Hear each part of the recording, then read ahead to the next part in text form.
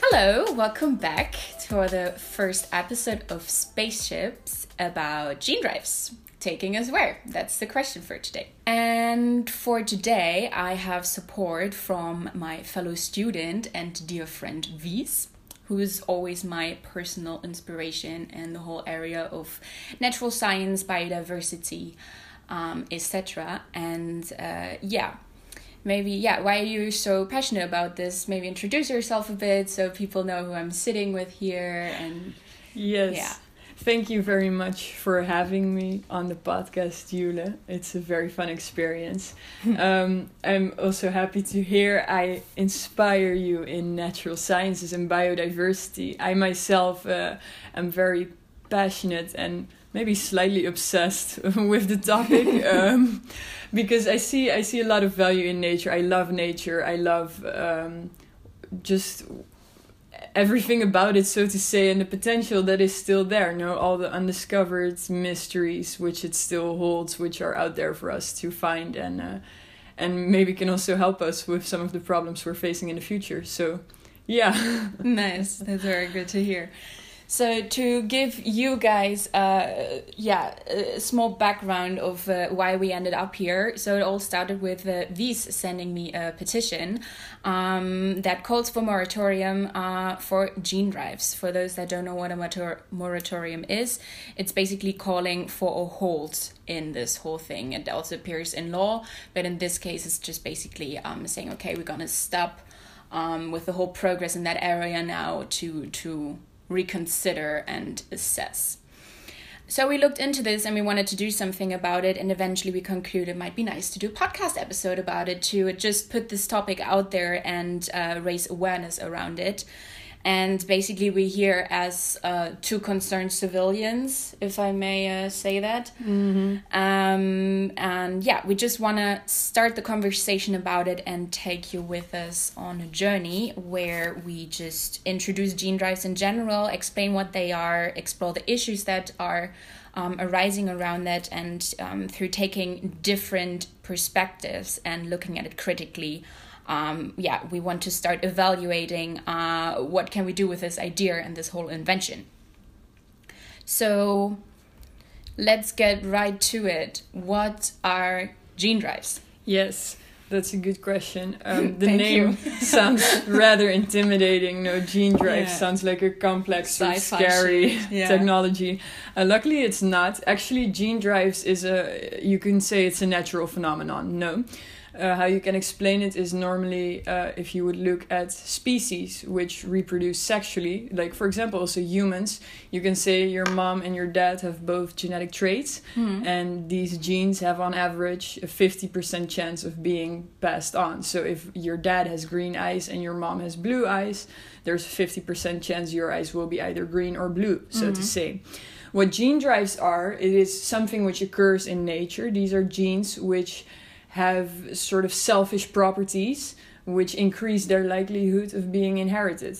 So they're more dominant, basically. Exactly. Mm-hmm. So for example, in the case that we just mentioned, your dad had green eyes. Let's say, for example, there was a gene drive behind the gene that gave him these green eyes. Maybe all of a sudden you had a 90% chance of having green eyes rather than a 50% chance. So that is something, and it occurs in nature naturally, but the context of gene drives that we are discussing today is the context of the recent development also in the area of CRISPR-Cas9, which is jargon I will not use again, which basically you can see this as a tool you would also have in your word section, which is to say what we can do with this is that we can take out part of the genetic sequence that we do not like. So how to visualize that? Imagine we have a story on our Word document, Love Word. Exactly, because we can do a lot with Word. Yeah. And the same goes for this CRISPR or Cas9, because the way you can see it, it's like, so you have this story, and maybe there is a part of it where you're like, ooh, there's something missing here, and you know another story where you can find that. So you cut it out of the other story and you paste it into your one. You can also see maybe there's a part in the story that you don't like and you know something better to replace it with. So you delete the part that you don't like and you insert something that you do like. Or the third option would be to say something like, I don't like this part altogether, I'm going to take it out completely.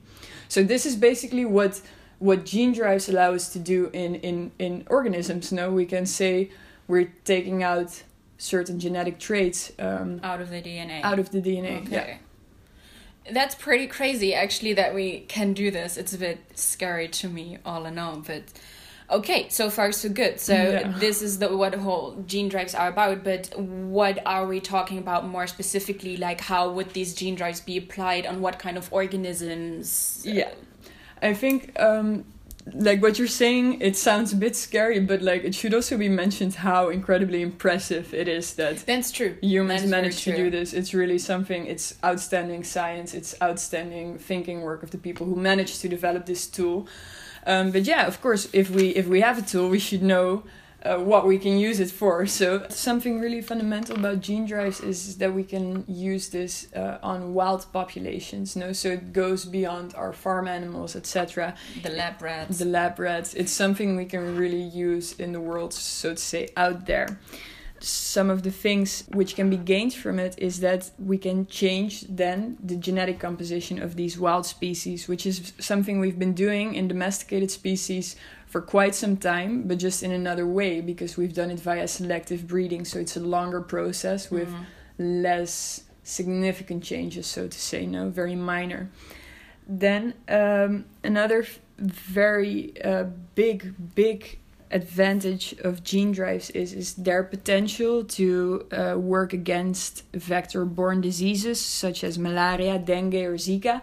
Vector-borne diseases are diseases that arise and they use like a host animal such as a mosquito to transfer themselves to humans. No, it's important to say here that the gene drive does not work against the virus or the bacteria, because they only work on organisms which are sexually reproductive. Okay. So the gene drives works in the mosquito. So for example, either in a region where you find a lot of mosquitoes infected with malaria, you can say, okay, we're gonna decrease like the population of mosquitoes here to decrease the likelihood of people getting malaria. Yeah. Or you could, for example, introduce mosquitoes which have a gene drive which makes them resistant to malaria. So they couldn't pass it on. So they would have the bacteria, but they couldn't actually pass it on to humans. Definitely. Okay, that sounds great. That is something which is pretty great, especially because I think this is something that a lot of people don't think about, especially if you're not in contact with it yourself, which many of us in the north of the globe are not. We have no idea what's going on around the equator. Because there is, like, I looked it up before this to get some insight. Every 2 seconds a child dies of malaria, and every year that's a lot. 200 million people get infected with this disease. So that's malaria alone. That's not counting dengue or Zika or like the other diseases. So that is significant. And what else needs to be taken into consideration is we may not be bothered with these diseases now, but globalization and climate change are definitely going to increase the likelihood that we will be dealing with these types of diseases in the future. If the climate here is more suitable for the malaria mosquito, it will come here. Yeah, and maybe also interesting to say here, like, of course, in the regions where malaria is very present, the healthcare system is just not as good. So if you're a Dutch person, you're coming back from the tropics, you have malaria, you go to the doctor, you get treated if you see it in time. But you also have to consider in that context that the people that are mostly affected with malaria, they do not have proper healthcare. They might not even be able to afford the bus ride to a hospital. Yeah. So this is, of course, generally a very nice idea to go to the roots to say, okay, how can we go around this infrastructure issue of proper healthcare? We just eradicate the disease itself, right? Definitely. So it's really like, it's a clear point. This is one of the points which is mainly stressed about, like the potential of gene drives. But again, I have to say it's the potential of. No, it's all theoretical and not something we know for a fact. Not put into practice yet. Exactly. Some other major gains that can be obtained from working with gene drives is agricultural productivity can be increased. One, because we can produce crops which have a similar output for less resources. So we have to put less work into them and we get the same amount of food. You can say like same amount of cauliflowers but less water put in, no? Okay. Like this. So less resources nice. for the same thing. Very nice. And also we can ensure that our crops are like less affected in yield or quality when a pest is introduced to the crop, no? So also increase their resistance against that. And furthermore, it can be used to reverse pesticide resistance, which is a problem we're also dealing with now. And lastly, gene drives, believe it or not, can be used for conservation purposes. Okay, that's interesting. So how would that work? Counterintuitive. Yeah. But how this works is also because of climate change and globalization, we're seeing invasive alien species. Also a tough term. Yeah. Let me explain. It's basically, let's say I live here in the Netherlands and I went on vacation to, say, South Africa, no? And somehow maybe some seeds of some plant traveled with me in my luggage to the Netherlands, or some other way the seeds end up here and start spreading here. Mm-hmm. Because it's not from the Dutch ecosystem, it could very well be that the plant that I then introduced into the ecosystem doesn't have a spot here. It doesn't have a spot. It doesn't have natural predators, or maybe like it doesn't have food sources. So either it doesn't work at all, but it can also not taken away, and it also doesn't really serve a purpose here. No, and mostly it can cause serious damage to the native ecosystem, which is something which is it's becoming an increasing issue. Also, due to climate change and globalization, we expect to see more of this type of issue in the future. There are countries like Australia who are incredibly picky with when you actually get there, that you like really like they look at your shoes, and if there's dirt under it, you're not like you have to clean your shoes in like a place in the airport, so they make sure that you don't carry anything with you. Yeah, definitely. Yeah, that's the idea. Okay. So the gene drives could be used to eradicate alien species which have already been introduced into native ecosystems, which is of course also a major benefit that can be gained from it. Okay, but now maybe also we can look at the potential risk now. The first idea that I have now, I mean, like, what is an invasive species here is a native species somewhere else. So what if we have this gene drive, who obviously doesn't care about national borders, goes back to the place, you know, where the species is actually native? And well, that's the thing, no? It's that's the difficulty with gene drives and the many benefits that we can gain from it. It is extremely hard to do field tests because, like we say, no, once the gene drive is introduced, it doesn't give a damn about borders. It doesn't give a damn about what we humans want. So it will, like, if there's a chance of it spreading, it's incredibly tricky. So there's a lot of issues with that. So there's a lot of unknowns. And one of the risks, like what you're basically also pointing out, is what could happen is that a gene drive is introduced in one species, and that without the purpose or intent of that happening, it can go to another species, no? We don't know if that would happen, but it could happen. There's the risk. And let's say, for example, you put out something to target mosquitoes, and it has an unintended effect on the bees. The bees are already threatened, and that would be obviously problematic. And another thing is that, you know, maybe we introduce the gene drive and there's a natural mutation within the species which halts the drive before it can even do anything. Like, so this is the thing. There are a lot of like things that we do not know unknowns about introducing the gene drive into a wild population, into a wild or sort of natural ecosystem, so to say. And there's no way to model this, right? There's no way to, like... No, because, like, this is the thing, no? Like, we're talking about ecosystems. When we talk about an ecosystem, we're already talking about a model, because ultimately there is no way for us to objectively capture the reality which is out there, because the complexity is too high. There are so many things that we don't understand. I mean, nature has been building these structures that we see through millions of years of evolution, and it would be slightly arrogant to think that we truly understand. So there are a lot of it's unknowns. Way too big for our tiny brains to actually grasp entirely what's going on in one ecosystem, let alone the global ecosystem itself. Exactly. Okay. And then I think some of the other risks that need to be mentioned about gene drives is less relating the natural environment, but more what the effects of humans having these gene drives is. Many countries have their food supply systems arranged in such a way that there are very tight control systems. So we know where certain things are coming from, and we know the processes they went through, etc., etc. I'm not saying that this will happen, no, but there is the risk when we have gene drives that for countries which do not have such secure food chain systems, for example, the global south, whatever, it could be that if there is an actor who has harmful intents and who has the means to do so, he could, for example, introduce a gene drive into a country that they want to pressure into something, to mess with their food supply, for example. And so it could be a way to blackmail. It could be, or more. It's quite terrifying, like what this could be done for. Imagine like a country which is very dependent on mice for their livelihoods, and for their food supply.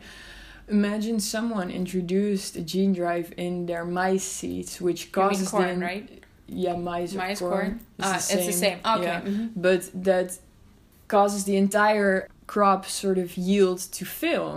This is an option that would be devastating for such a country. That could be seen as an act of like war. I still wouldn't see how people can be so, I don't know, heartless to do this, but well, we have to face it. I mean, we also have nuclear bombs that were thrown on cities. We're fighting cyber warfare, and we're fighting all types of warfare, information warfare, etc. So why biological warfare is for it to be used very, very wrong. It can be used very, very wrong, and then there might be the consolidation that ultimately there is no concrete evidence that it can be used to control human populations, which is a good thing. However, what does need to be taken into account is the risk that, and it sounds quite arbitrary, but it sure is, that people who get in contact with an organism containing a gene drive could have an allergic reaction, for example. Like this is also something which needs to be taken into account. There are so many unknowns, and this is one of them also. So basically, if I would conclude, there are incredible advantages and huge potential, but there is at least the same amount of things we don't know, and we might never get an answer to because there's just no way of us being able to try it out. Yeah. Okay, that's great. So where does that leave us? Maybe like we have to put this whole thing into context. So what we do know is that we're in the 6th mass extinction. So there is an incredible amount of species dying out right now. But was, like, do you know when the last mass extinction was? Like, was it the dinosaurs? Yeah. Oh well, good job. We're back there. Yeah. And yeah, maybe here also it's again good to put the whole idea into context that we have to see it in a systems context. We have to apply system thinking, system theory, especially when we look at ecosystems and ecosystem services. Yeah, indeed. And I think what you're mentioning are like a few very important things. Firstly is this thing what you're saying about the mass extinction that also for me personally is an important consideration to make. If we look at the Earth as an entire system, so to say, which has certain functions, and through these functions it provides certain services. Like there are certain processes going on in nature, and as a result, there's apples growing on trees that we can eat. That is a very clear. But for that, we need the bees to actually, pollinate we need the bees to pollinate the tree, etc. Okay. So there's many things going on behind that, and yeah, the truth is we're not doing well in regards to nature. You know, like you mentioned, we're in the 6th mass extinction. There is an incredible amount of species dying due to human activity on the planet, such as the clearing of lands, you know, deforestation, pollution, climate change. You know, this is all like, we are affected by it and we're aware of that, but there are countless of other species affected by this which do not have the same means of adaptation. Well, very nicely picks up what you also said. You know, normally like a species adapts over many years throughout. Well, if we do it with domestic animals, it's like, yeah, man-made, but also like species adapt naturally to their environment, but things are changing so fast, there's no way for them to adapt, so they just die. And well, we're kind of the fancy species here who has very much the possibility to stand against those changes. That's also for now very much the question. Yeah, and I think within this context we need to go back to the point what we mentioned before, is that we do not know what will happen when we introduce a gene drive into these ecosystems. And to be fair, I mean, nature is one of the best adaptation measures we have to combat climate change, to combat some of the problems that we're anticipating in the future. No, so it would be really wise to ask ourselves, are we willing to threaten the integrity of these systems by introducing these gene drives, when actually there is so much value in there which we might need later on? That is an important question we need to consider. And furthermore, because we talked about one of the main benefits of gene drives being the fact that it has a lot of potential to halt or eradicate vector-borne diseases like malaria. Mm-hmm. That is great, you know, and in the first instance, no one reasonable would see any objection to that, right? So why do we not want to save people? And that is a very good question to ask yourself. And if you would actually think about it for a bit longer, I'm not saying we shouldn't want to save people, but there is also a cost. Yeah, there's a cost to action, there's a cost to non-action. And we can compare this to the Green Revolution, which happened many years ago, when we decided to bring modernized agricultural practices to, for example, Latin America or Asia or developing nations back in the day, no? And of course, at first it was great for these people that their food shortages were solved, no? But once that wore off, they realized, okay, now we need to deal with an infrastructure which does not support our population. We need to deal with resource scarcity, because this is harsh to say, but the fact is that every child, which in that case didn't die of malnutrition, or in this case wouldn't die of malaria, this child would have right to an education, to food, to housing, to employment, and to all such matters, no?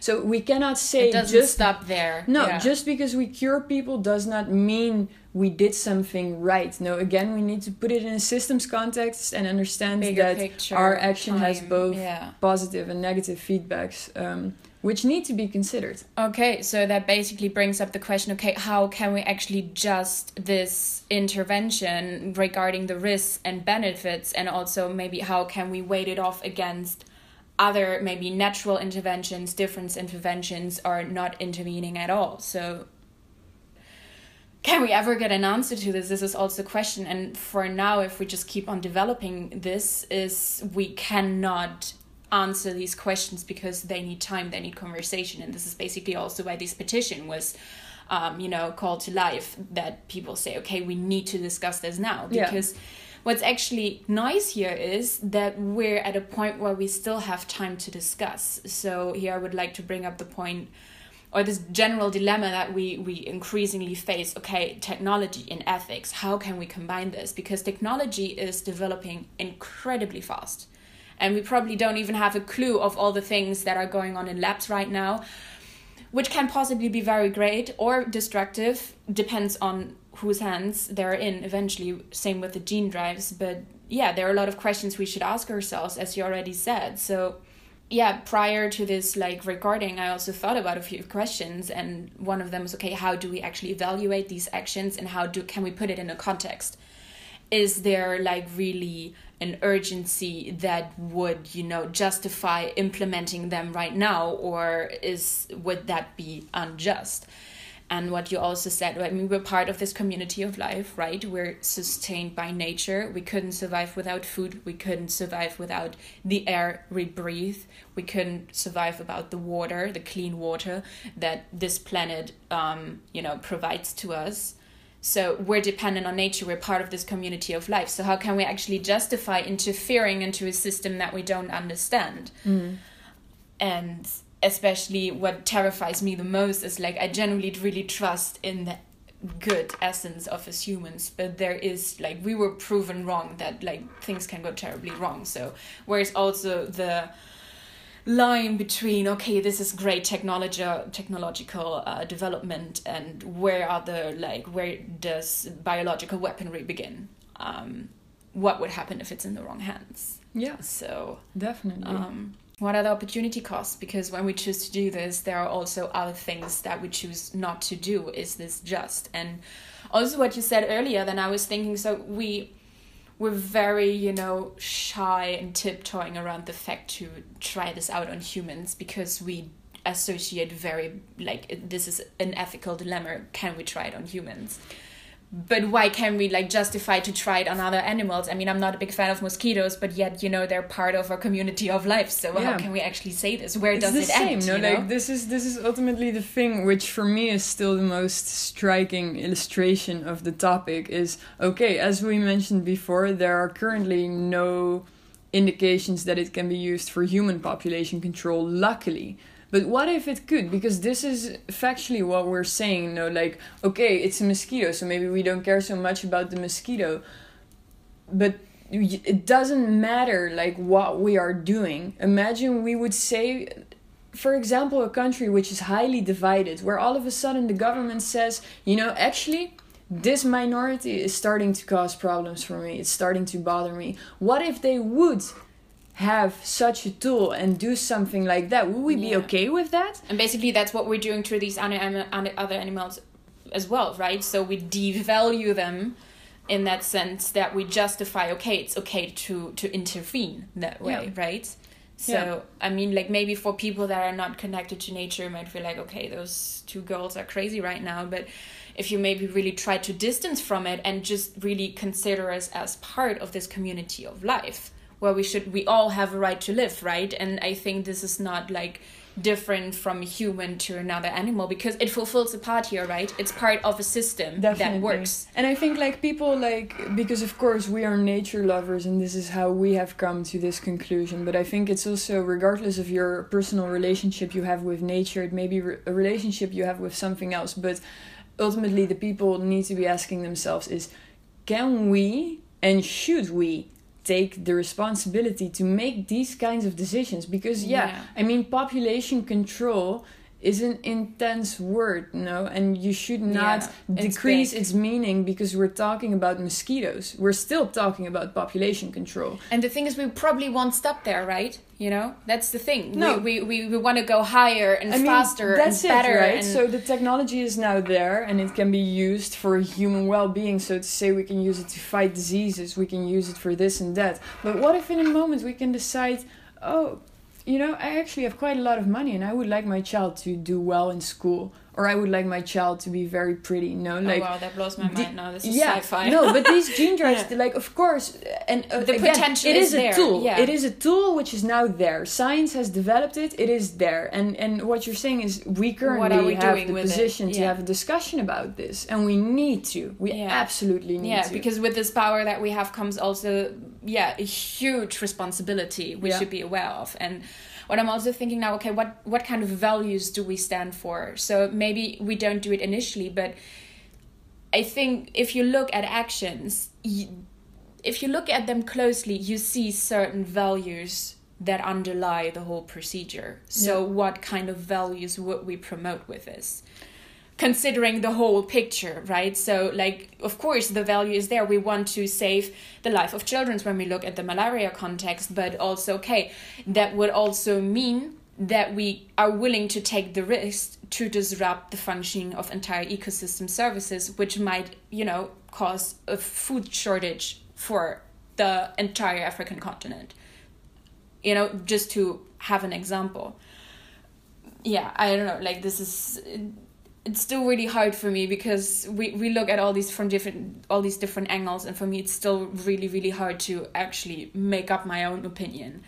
Yeah. And now I'm also wondering, how can we agree on something globally? Because as you brought up earlier, if we have a mosquito, it doesn't give a shit if it's in Sudan or in Ethiopia or in South Africa. It doesn't care. So what if South Africa wants gene drives and Tanzania says, oh, well, no, thank you. How do you solve this problem? And this is also, why we need this discussion, and this needs time and consideration, and well, everyone should be included to make it actually... Public debate is like the ultimate, because this is, again, it's like, it's out of the scientific arena, it's out of the political arena. I mean, this is something which is going to affect everyone, and it needs to be a public debate, because what you're saying is also true. It's also a matter of values. It's like... the responsibility that would come with this, and it's not just up to policymakers or experts to make a decision about this. This is a collective decision of all people who inhabit this earth, because frankly it's going to affect us all if we start doing this. This is a beautiful thing, right? Because there we actually see we are all connected. This really nicely shows this community of life, because it doesn't matter where you live, you will somehow be affected by this in case we really put it into practice. We use it on one populations. So, yeah. Okay, well, now my head is pretty full, and this is a lot to digest. So maybe we also try to let it smoothly run out now, to also give everyone who's listening right now a bit of a break. If you're still there. If you're still there, go strong. We're almost done. But, well, now we get to the point where it's about opinion. And, well...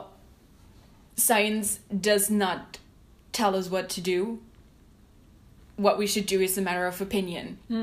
I heard.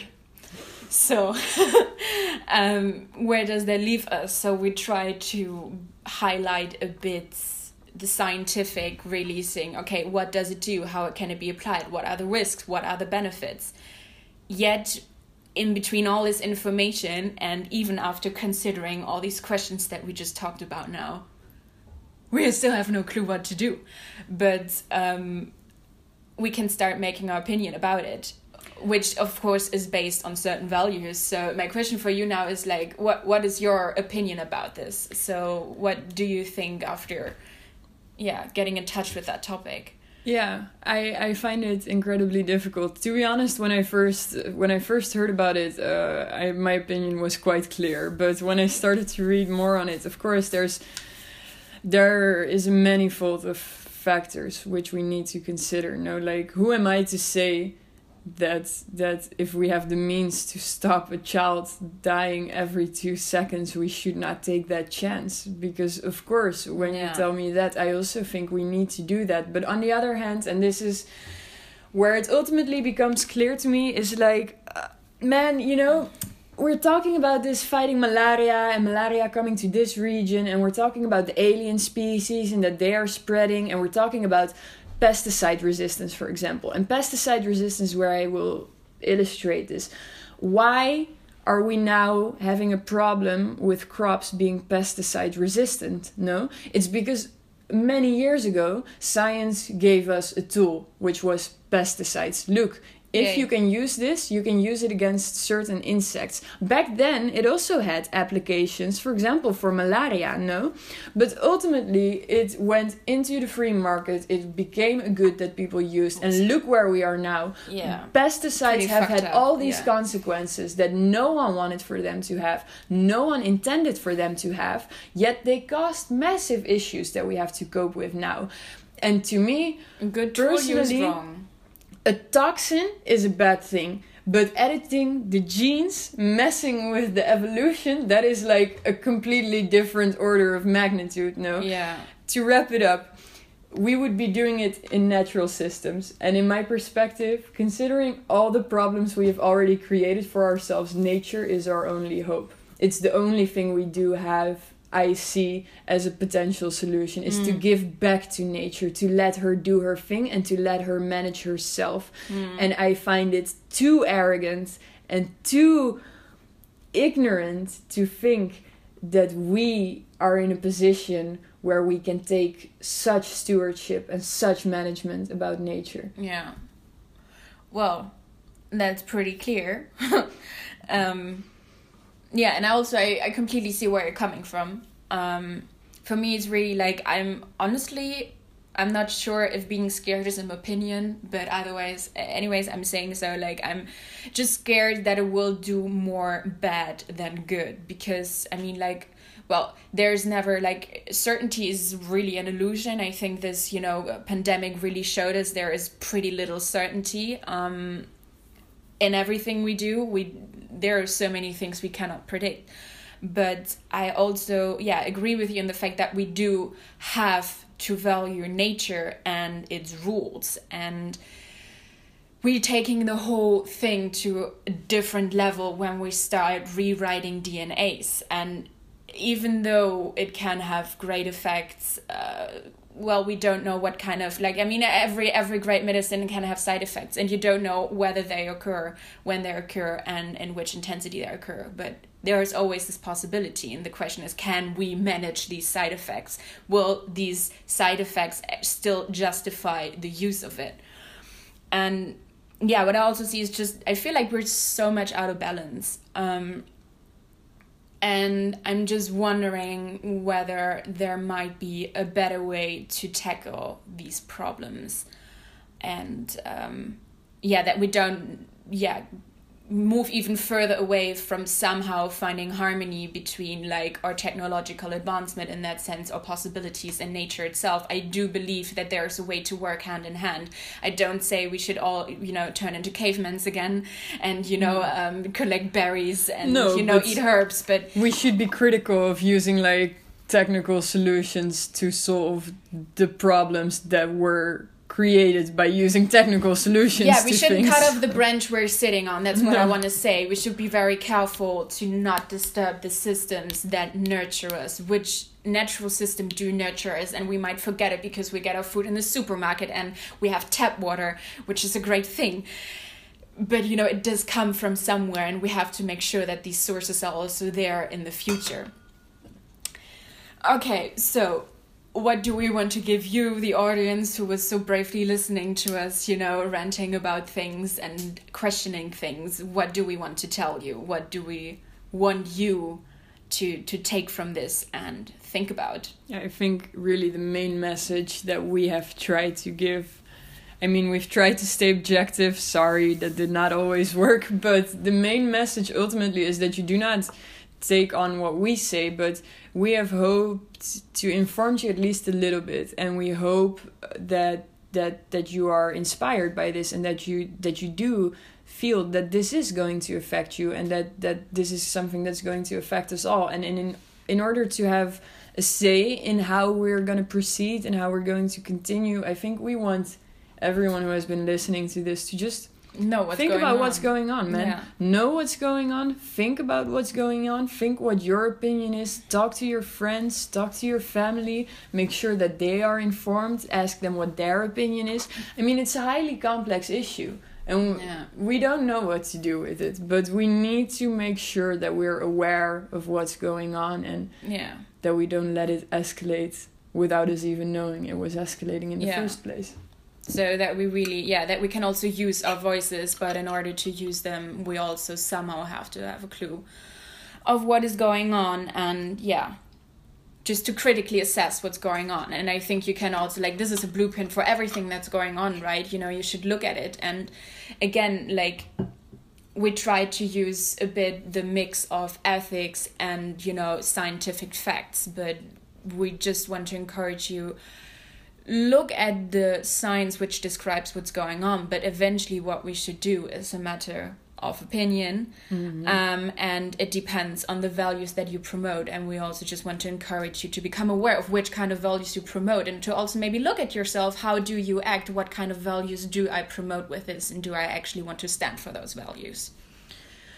So what you can do after listening to us talking about this overall issue is you can sign the petition that kicked off this whole idea for us. You will find a link to this in the info paper that I upload together with this episode. As Wies also said, talk about it with your friends, talk about it with your family. This is a great opportunity to talk about something else than Corona. We're all pretty sick of it, so just throw a new topic in there. And a bit lighter. Gene drives. If you're interested and inspired by this, just check out the sources we provide you with to help make up your mind, figure out what's important to you, and use your voice. So to answer the question, Gene Drive's taken us where we have no clue, but it is up to us where it goes. Exactly. And thank you so much for going so strong and listening to us and following this discussion. If you have any ideas how to make this better, if you have any ideas what other problems could be tackled within this podcast, please put it in the comments. And otherwise, I think there's not much more to say then. See you soon. Keep on thinking, stay critical, stay positive, even though that's a pretty cliche thing to say these times. Anyways, take care and you hear from us soon. Bye. Bye.